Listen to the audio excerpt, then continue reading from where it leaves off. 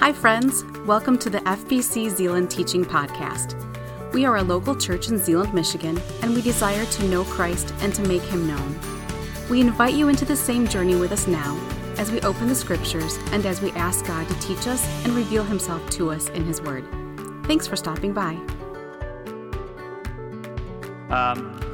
So thank you, Jeremy. What a privilege it is and an honor. It's an awesome responsibility anytime we teach the Word of God. And I enjoy doing that. I love doing that. Just a disclaimer, God is truth. He can't be wrong. So if I say something wrong, it's me and not Him, right? If I get stuff right today, that's because of Him. And if the Lord is glorified today, that's because of His Holy Spirit here this morning. So thank you for that. One of the reasons we come together this morning, and the second to last song there was, Lord, have your way within me. So we come here this morning to present ourselves to God. And my prayer is that during the worship, during the music, and during the spoken word, each of us would receive from God. God would reveal Himself to us this morning. So that's my prayer. So we're near the end of the book of Romans, and we're going to get into that. If we look back, the first 8 chapters of Romans, Paul does a really thorough analysis of the gospel. There's such incredible theology there, and it's very, very deep, very exhaustive.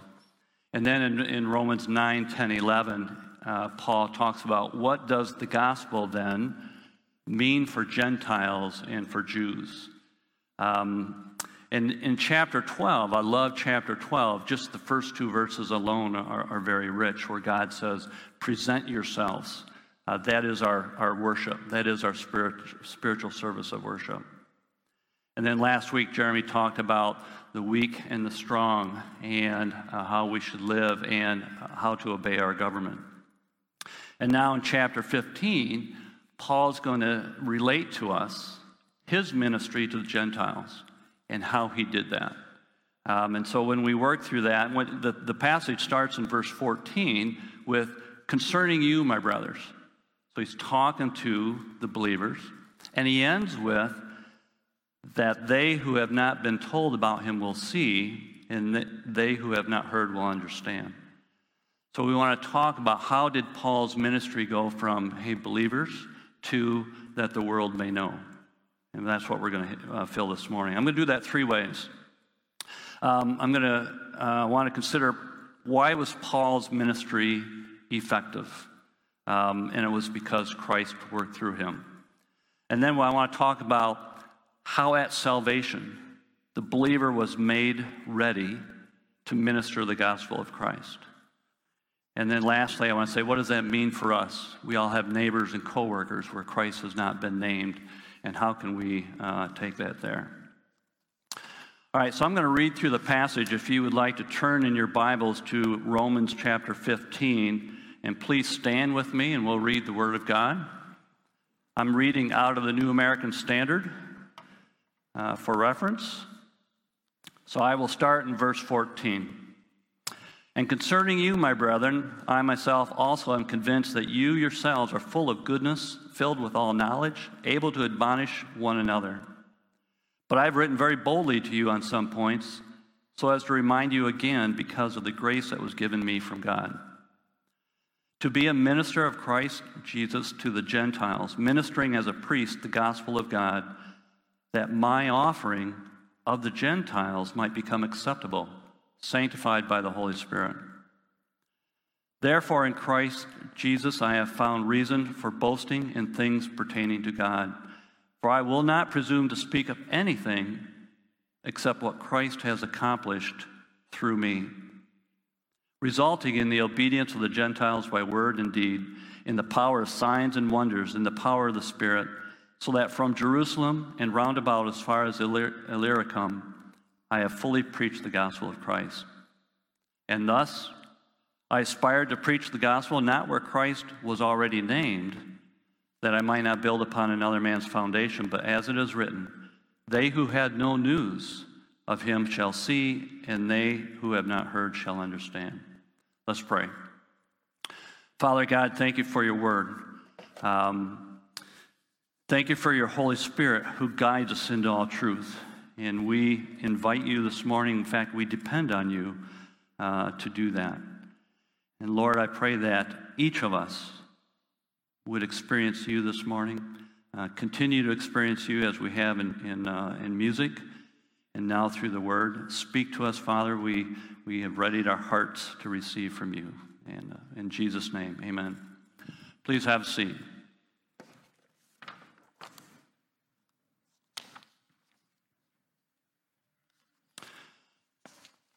Okay, so what was Paul's ministry to the Gentiles?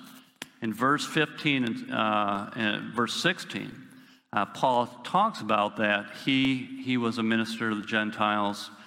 And what's significant here, I guess, in that ministry is Paul says that the result was, in verse 18, the obedience of the Gentiles by word and by deed. Now, the result represents a lot of work.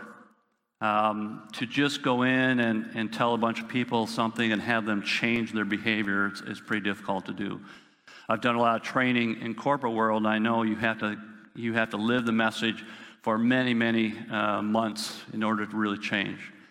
And in fact, to change people is beyond Paul's control. Right? It's beyond a man's control to change another person in this way. And so, in the sense that you can lead a horse to water, but you can't make him drink. Because we can't reach inside a person and make changes there. But that's what happened in Paul's ministry to the Gentiles. And that was accomplished, Paul says, not because just Paul's efforts, but because Paul allowed the Christ to work through him. This is why we parent our kids with prayer. We have an autonomous living being that we're raising up to live in the world. And you soon realize as a parent, you can't control a kid. You can't control their heart. And so we look to God and say, God, this is what your desire is for my children. This is my desire too. That's why when we disciple, we do it in prayer. That's why the elders pray in this church quite often. And that's why you guys pray for each other, because we're recognizing the work that God does in people. So we entrust our work to him. Now, how does God work inside of us? How does he work through people? It's God's role, the Holy Spirit, to reveal truth to us. The Bible says, he will guide us into all truth. And so, as I mentioned in our prayer, our prayer, our goal as leaders, and it should be for each other, is that God would reveal truth to you, God, to each other, right?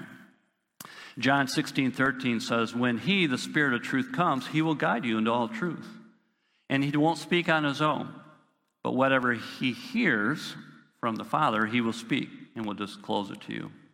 So in order for Paul's ministry to be effective at imparting life, and really that's what we're talking about with the gospel, he relied on God to reveal, to impart that life through the Holy Spirit. It was beyond what Paul could do. Paul did the work of explaining, of teaching, of laboring, of doing everything that we do when we share the gospel, when we equip each other for the gospel. But relying on God to reveal truth to each other, to the people. In fact, this is a thought I came across just in the past week. When Jesus ended his ministry on earth, he'd spent, about 3 years with 12 men, with the disciples. And what I found was significant was at the end of that 3 years, what happened to the disciples? Peter denied him. The disciples fled. They all vanished. John was there in the courtyard with Jesus, but everybody else is and Peter was there, but when confronted, Peter denied him. And so really, does that look like a successful group that's going to lead a change in the world? And yet, what was it that transformed the disciples? When were the disciples transformed? When the Holy Spirit came, right? In Acts chapter 2, the Holy Spirit came on, and then we see Peter, who had denied Jesus, now is standing up, preaching Jesus at the threat of prison and at the threat of his life. And same way with Stephen. So there's quite a transformation. It was the Holy Spirit that revealed to Peter everything that Jesus had taught and led them to believe and do was real. That was the transforming point for the disciples. So when we work with people, we work with each other. When we work with our neighbors, when we work with our coworkers, laboring as ministry to the gospel, that's what we need to remember, is that, man, it's the Holy Spirit that does that work in people. We're there to facilitate, to introduce people to the Holy Spirit. So that was Paul's ministry to the Gentiles. It was successful because in imparting, Christ working through him, imparted life, and the Gentiles believed and they obeyed in word and deed. All right, so Paul doesn't take credit for that. He says in verse 17, "Therefore in Christ Jesus I have found reason for boasting in things pertaining to God." And in other places in Romans, Paul says, "I'm a crazy man if I tell you everything, all my strengths." Right? Pharisee of Pharisee, he was a very accomplished person. He says, "I don't boast about any of that. I will not presume to speak of anything except what Christ has accomplished through me, resulting in obedience to the Gentiles by word and deed." So we don't like boasting, right? I mean, boasting isn't good. We shouldn't do that. But if you were going to boast, what would you boast about? And we all have things that are good in our lives. We have things that we love to do, and God has equipped us, and we should feel good about those things. God uses all of us. And he loves it when he gives us gifts and we use those, whether it's musical worship, whether it's administration, whether it's encouragement, one-on-one encouragement. But he uses all of us just as we are. He uses our talents, personalities, gifts he's given us. But you know what he also uses? He uses our weaknesses. And boy, it's taken me a long time to understand how that's possible. How is it where I am weak, God wants to use it? How do we even offer that to God? So our mess-ups, God can use those. Our shortcomings, our faults, God uses all of that to build his kingdom. And he uses that to encourage each other, and he'll even use that when we work with our neighbors and our coworkers. But we don't boast about our weaknesses. I love to give God my strengths. You know, if I have the gift of administration, or if I'm good at organizing, man, that's what I like to do for God. But when we do that, right, that shows my strengths. So God, I'm doing this for you. I'm good at this. I'll do this. I'm comfortable with it. And I like to do that. But that's using my own strengths. And in John 6:63, it says, "It's the Spirit who gives life. The flesh, that is my own efforts, provides no benefit." There's no profit in the flesh. "The words I have spoken to you are spirit and are life." So it's not that God can't use even the work we do in the flesh, but life is imparted through the Holy Spirit as we allow him to minister through this. So Paul's ministry to the Gentiles was successful, and he did that by allowing Christ to work through him, trusting the Holy Spirit to do his work. Now, because the Holy Spirit is really so critical in our ministry, it's so important to impart life, to bear fruit in our labor. I want to take some time to really talk about the Holy Spirit and how the Holy Spirit takes up residence inside the believer. This is going to be a real quick history of the gospel. going back to Genesis. There's a lot of verses I'm going to reference. I'm not going to read them all. Most of them you may be familiar with, but I will make them all available in my notes. And so if you want to go back and look at those, all the verses will be there. But I think we understand that God created Adam and Eve to be a spiritual being. In Genesis it says God created man in his own image. And in John 4:24 it says God is spirit, and those who worship him must worship in spirit and truth. So here God creates a spiritual being and enjoyed fellowship with God. Genesis 3:8. Now they heard the sound of the Lord God walking in the garden in the cool of the day. They had fellowship with God, open, transparent communication. Now you remember in chapter 2 or in chapter 3, God tells Adam and Eve, tells Adam, hey, there's 2 trees in the garden. You can eat everything in the garden except I want to highlight these 2 trees. Tree of life and the tree of knowledge. God says, in the day you eat of it, the tree of knowledge, you will die. So that was sin. And so Adam and Eve sinned. They ate of the tree of knowledge, and they died. So they died. But what died? How did they die? So did their bodies die? No, because it shows later on that God was walking in the garden and they hid. So they still had their bodies. Did their soul die? I mean, their mind and their will and emotions were still intact. In fact, they felt shame, they felt guilt, they hid. Those are all soulish responses. And so what was really died was the spirit. So God had created man with a live spirit, a spiritual being. And when Adam and Eve died, that spirit died. So man now, instead of having a close communion with God, was independent. Basically, man said, I don't need you, God. I choose to live my own life based on knowledge, not based on life, based on knowledge. So here we have man being independent from God. Everybody born since then, and this is Paul, first 8 chapters of Romans, Paul talks extensively about this. Everybody born since Adam and Eve were born with a dead spirit. So of the race of Adam. In fact, in Romans, Paul would go so far as to say these are children of the devil.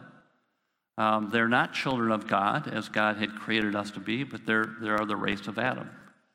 And so we are born into the race of Adam, spiritually dead. You were born that way. I was born that way. Your co-workers, your brothers and sisters in Christ. That was our identity before we came to the cross. We were sinners, sinful beings, because we were dead to God. So now being born dead spiritually presents us with some problems. Number one is we have this problem with sins. We're guilty for what we've done. So that's one. Number two is not only are we guilty for what we did, which would be sins, but we're guilty for our sin. We're sinful beings. We're of the race of Adam.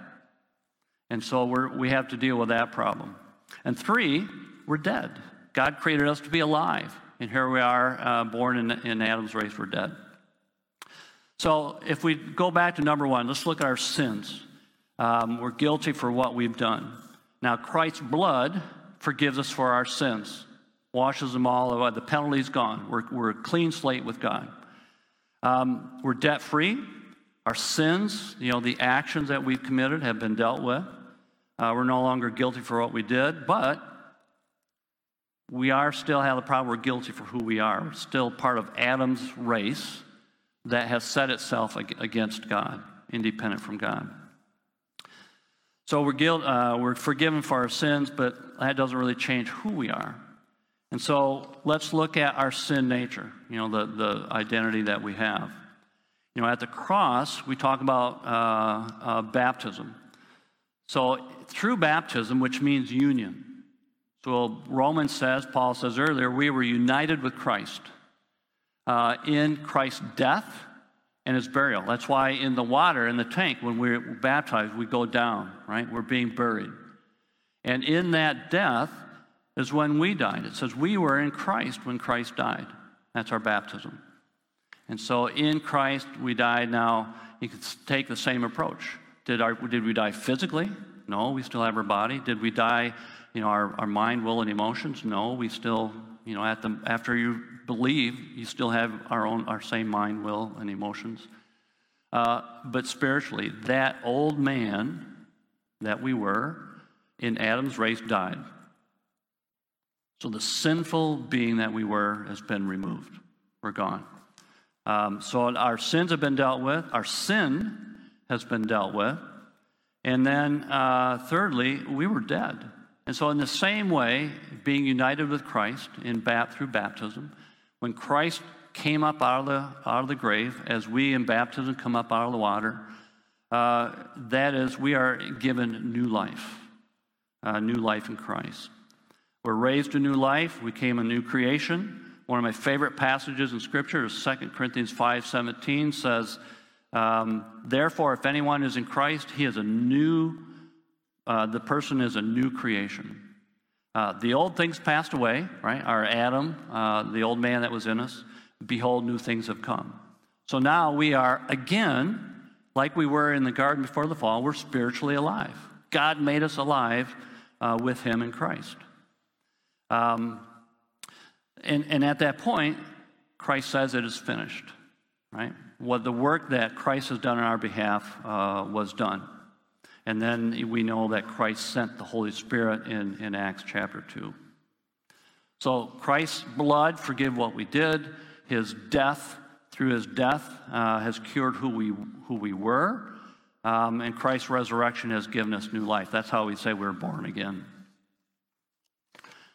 All right, so what's the benefit then? The old man has died, we've been made new, we're spiritually alive beings again. And the Holy Spirit has taken up residence inside the believer. Ephesians 1:3 says, blessed be the God and Father of our Lord Jesus Christ, who has blessed us with every spiritual blessing in the heavenly places. Now, I've read that for a lot of times in my life, and sometimes I don't know what to do with that. What does it mean to have every spiritual blessing in the heavenly places? How does that affect me living this life here and now? We know that the Holy Spirit, for example, makes gifts available to men. 1 Corinthians 12:8, for to the one is given the word of wisdom through the Spirit, and to another the word of knowledge through the same Spirit. So the Holy Spirit gives gifts and gives these blessings to the believers as he desires, as he wills, and it's for us to use in the kingdom of heaven. And again in 2 Peter 1:3, his divine power has granted to us everything pertaining to life and godliness. And later on in verse 4, that you may become partakers of the divine nature. So we have this spiritual, this eternal component within us.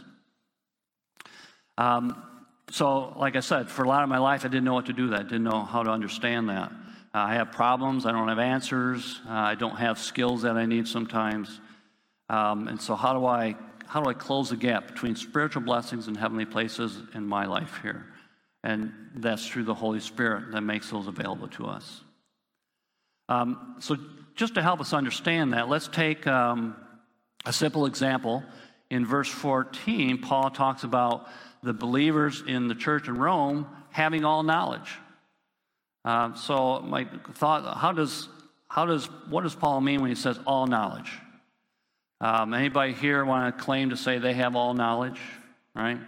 Doesn't happen. We know that's not what he means. It's quite impossible. The finite brain can't contain the infinite. So there is one inside of us who does have all knowledge.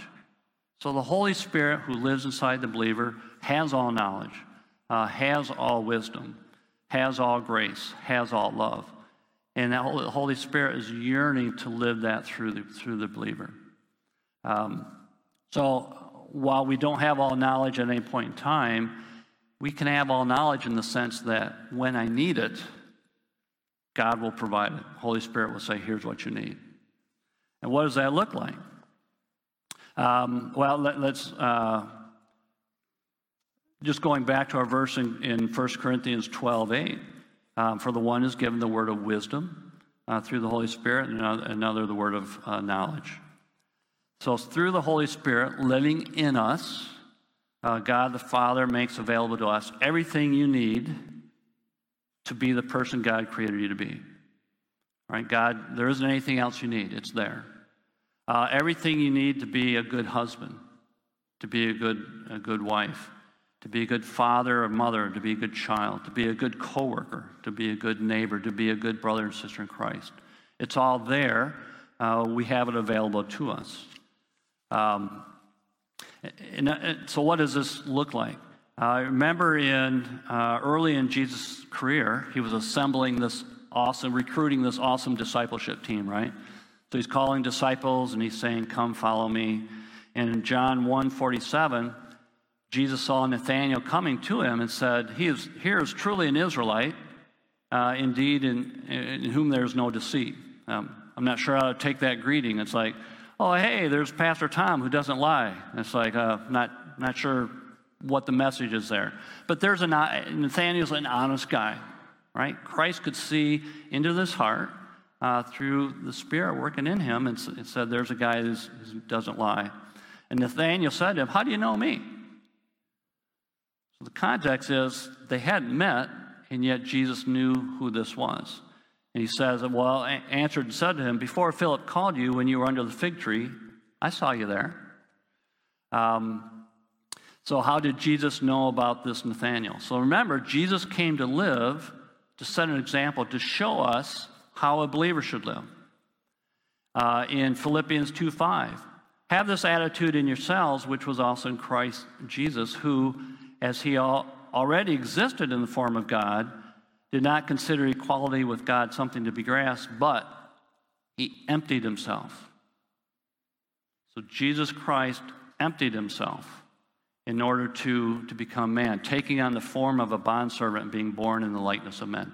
So what does that mean? Well, God is infinite. He's omnipresent. He can be everywhere all the time. Jesus wasn't. Jesus gave up his ability to be omnipresent. He could only be in one place at one time, being human. And being emptied himself, did Jesus have the infinite knowledge that God has? Or did he trust the Holy Spirit? And he worked just like we do. And so he was trusting the Holy Spirit for the knowledge that he needed. Did he have all power? Or did he give that up? He gave that up, and the miracles he did, the Holy Spirit did through Christ. So in that regard, Christ is our example. If Christ had retained his godly attributes, we'd say, well, of course he could do it. He's God.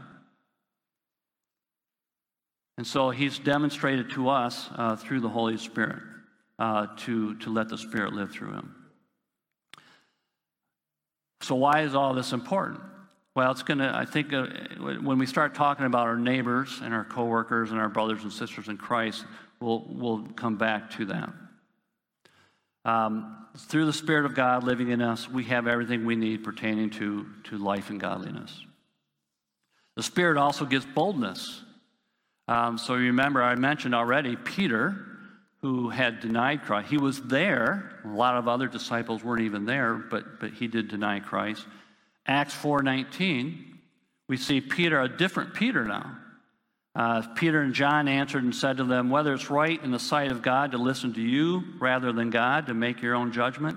So remember, they had been preaching, and now they were called before the Jewish leaders because they were preaching a different gospel. And the Jewish leaders didn't like that. So they called them and said, really, you need to stop preaching. And Peter says, hey, whether it's right to stop or not, make your own judgment. In verse 20, we cannot stop speaking about what we have seen and heard. And they threatened them. When they threatened them further, they let them go. And again, if you look at Stephen, who was the first martyr, God revealed himself to Stephen in a very supernatural way. In Acts 7:55. So Stephen, he was one of the deacons. And here's a deacon that's preaching the gospel in a very, very powerful way. And it says in verse 7, chapter 7, verse 55, he, being full of the Holy Spirit, looked intently into heaven and saw the glory of God. And Jesus standing at the right hand of God, and he said, behold, I see the heavens open and the Son of Man standing in the right hand of God. So God, at the moment that Stephen needed it, revealed himself and gave Stephen the boldness to preach the gospel right unto his death. So that's pretty bold. All right? Okay. So let's start pulling this together. We have Paul setting an example for us, ministering to the Gentiles. He says he does it through Christ. We looked at how every believer has the Holy Spirit inside of us in terms of all the resources of heaven are available to us through the Holy Spirit. Not as we want to use it, but as God determines that we need it. So in our passage in verse 20, in Romans 15, verse 20, says, and thus I aspired to preach the gospel, not where Christ was already named, so that I would not build on another man's foundation. So in our church here, Christ is already named. And there is a great ministry right here, all right, to each other. When people come to the church, we want to take care of their needs as much as we can, really, but we want to minister the gospel. We have many neighbors and coworkers where Christ is not named. And some of those people aren't interested in going to a church. If they're a non-believer, why would I want to go to church? They see no value in it. Some of those have had bad experience in churches. Some of them have had bad family experiences. So they're even estranged from their families. Those people need the gospel. Those are people that we have connections with. And so when we think of the Great Commission, we often think out there, right? Go out there. Go to other parts of the world. Go into Grand Rapids. But that word go is really going as you go. And as we go, include our neighbors in that. Include our coworkers in that. Great Commission starts at home. We have, right, these neighbors that need the gospel. And us carrying the living Holy Spirit inside of us who wants to reach those people that aren't saved. So why is this important? 3 years ago, Susie and I, my wife Susie, we had the great opportunity to go to a missions trip in Alaska. And it was a missions retreat. So in that week, they bring missionaries from all these remote villages into Victory Bible Camp. And once they're there, her brother-in-law is an endodontist, Grand Rapids. They set up a whole dental clinic. It's pretty interesting because they have a shop vac, for suction if you're, for doing cleaning teeth. They have an air compressor to provide air with a filter. So it's pretty amazing what they do.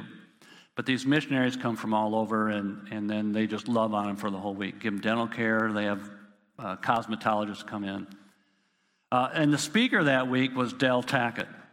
Anybody know the name Del Tackett? Right, a few people. Years ago, he did a video series called The Truth Project. Phenomenal. About truth in our culture. We did that video series here. More recently, he did one called Is Genesis History? And looking at, can we really look at Genesis as to be historical relevant? So Del Tackett's there teaching.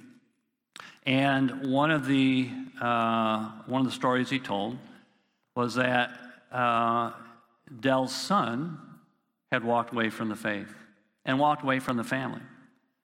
So here's a father, great teacher of the Bible, that longs to be able to minister to his son.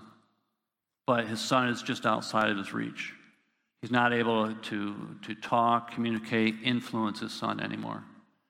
And so, think of the prodigal son and the prodigal father whose son left, and the father loves the son, even in those circumstances, and yet he can't reach. what Dell realized in that experience was his son has neighbors. And so Dell started praying for his son's neighbors and coworkers. Those neighbors had more ability and opportunity to reach Dell's son than Dell had. Dell had lost that. And so he started praying for his neighbors that one of them would reach out and establish a connection with his son. And so we have neighbors. And if you work with people, do any kind of work, if you take the time to get involved in people's lives, right? People have problems. We all have problems. And some people don't have answers. So you may have coworkers and you may have neighbors who really need the gospel. Their marriage is struggling. They're struggling to raise their teenage kids in a culture that would love to devour them. And so there's all these opportunities. So when we think of the Great Commission, let's start there. Let's start with who our neighbors are. How can we reach them? So I want you to hear my heart, and I'm trying to pull all this together. What I don't want is to walk away thinking, oh, great, now I have to add number 100, command number 100 to reach my neighbors, right? I don't want this to be a burden. It's not intended for you to walk away and say, there's another thing I have to do. Rather, what I want is for this to be a natural expression of our love for those neighbors. And it's not a burden, it's really a joy. It's a joy of ministry. And the question is, how do we get there? Well, that Holy Spirit that lives inside of us already wants to reach our neighbor. In fact, Ephesians 2, 8, 9, and 10 says God has created good things for us to do. We don't even have to invent them. We don't have to think of them. All we have to do is say, Lord, what would you have me to do to reach my neighbor? And so the question is, how do we make that connection? So I mentioned I love the verses Romans 12, 1 and 2. And the reason I like those is because, to me, it's part of the transformation process. And I love verse 2. I've always loved verse 2 in particular. It says, do not be conformed to the world, but be transformed by the renewing of your mind, so that you may prove what the will of God is, that which is good and acceptable and perfect. And so I've always liked that because I think that's the point. You know, our Christian life starts in the mind in terms of how we express that. But I often overlook verse 1.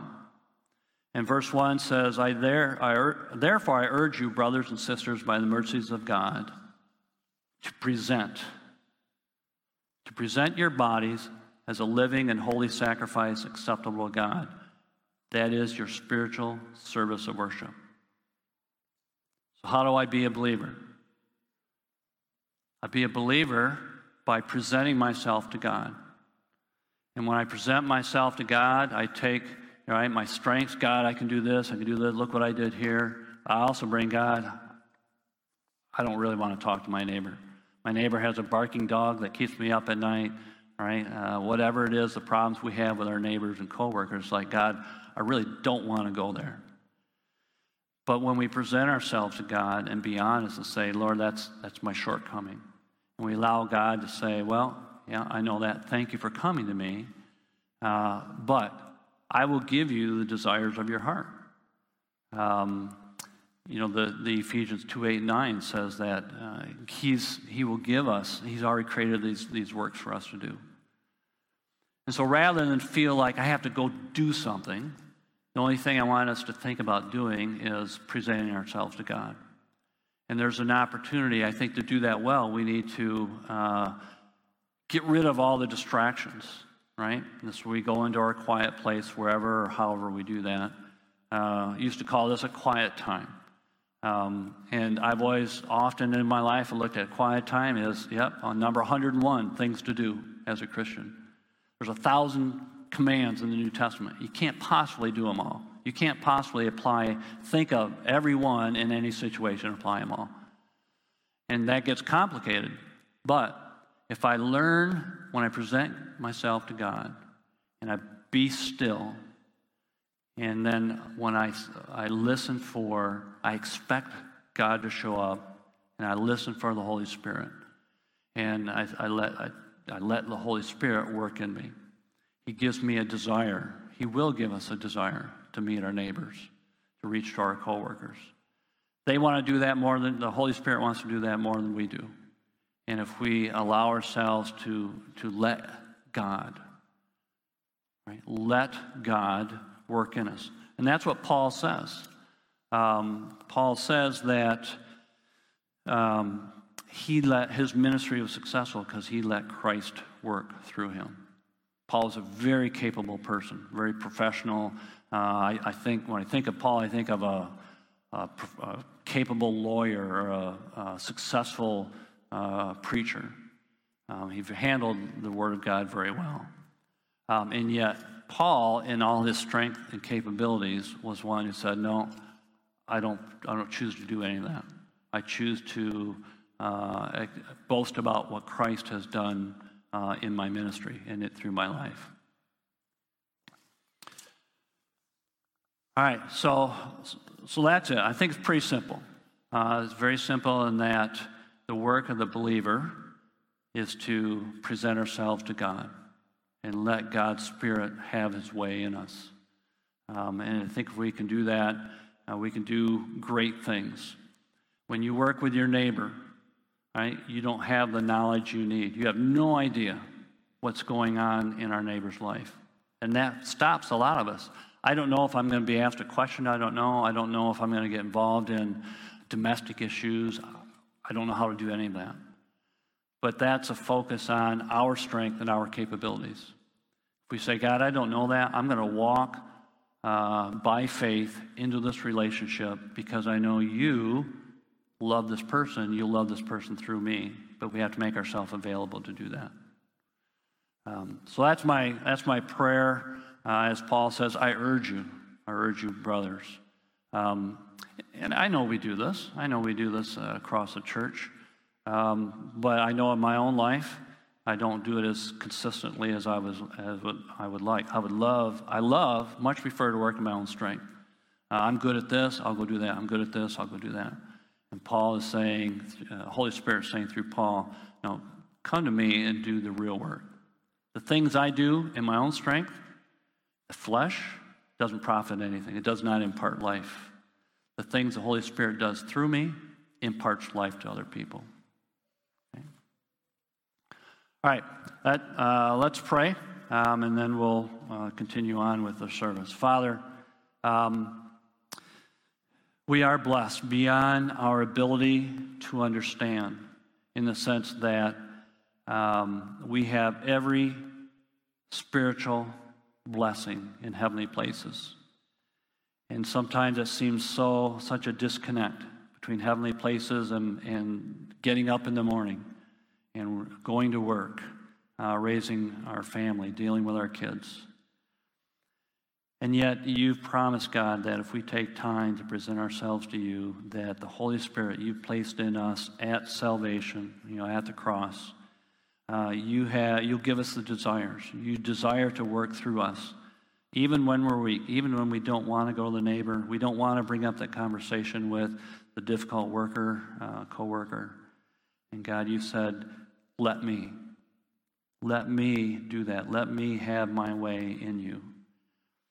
And when we work like that, God, it's obvious we can't boast about ourselves because we understand it wasn't us. It was you working through us, and it's just natural then that we give you the praise. And so this week, remind each of us, Father, on a regular basis, let's present ourselves to you. That is our spiritual service of worship. That is where we can transform our mind. That is where we can connect with these spiritual blessings in the heavenly places and make them available to those around us. We ask that in Jesus' name. Amen.